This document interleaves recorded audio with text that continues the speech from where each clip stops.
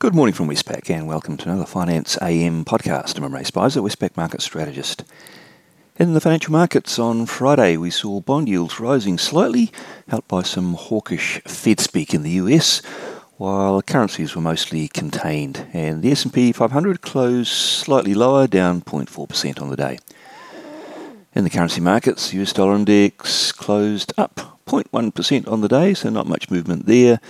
The Aussie dollar ranged between 68.55 and 69. The 69 was a 4-month high, and the Kiwi also ranged between 62.10 and 62.48. And the Aussie Kiwi cross itself ranged between 110.17 and 110.51, so not much direction going on in the currency markets on the Friday US session. In the interest rate markets, the US 2-year Treasury yield rose from 4.67 to 4.71, the 10-year yield up from 4.73 to 4.76%, so not big gains. Markets there are still pricing in a hike likely at the next meeting on the 27th of July, and nothing much beyond that. In the Australian interest rate markets, 3-year government bond yields range sideways between 3.94% and 4%, and the 10-year yield range between 3.98% and 4.06%.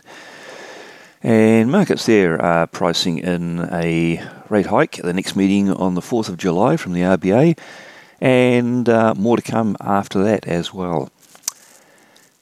In the commodity markets, Brent crude oil rose 0.9% to $76. Copper was not much changed. Iron ore, also not much changed. And same for gold, not much change there as well. In the bits and pieces of information that we received in the markets did watch, Fedspeak was the highlight, and it was overall hawkish. We heard from Barkin, Waller and Goolsbee, the first two notably hawkish, saying inflation's too high, still persistent and comfortable with more tightening if necessary. Goolsbee, who's known as a bit of a dove, said they need to pause and assess, not necessarily stop, but just to determine whether and how much more might be required. And we had a survey out from the University of Michigan on consumer sentiment. That was stronger, with stronger expectations and stronger conditions. The inflation expectations within that, though, which is really the highlight for markets, they did pull back, and the 5 to 10 year ahead measure, which is the most important one, did slip a tad from 3.1 to 3%.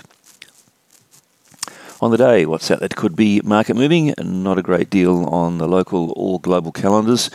New Zealand will have a services PMI, and the US will be shut for the Juneteenth public holiday. Well, that's it from me today. Thank you for listening. I'll be back again same time tomorrow morning.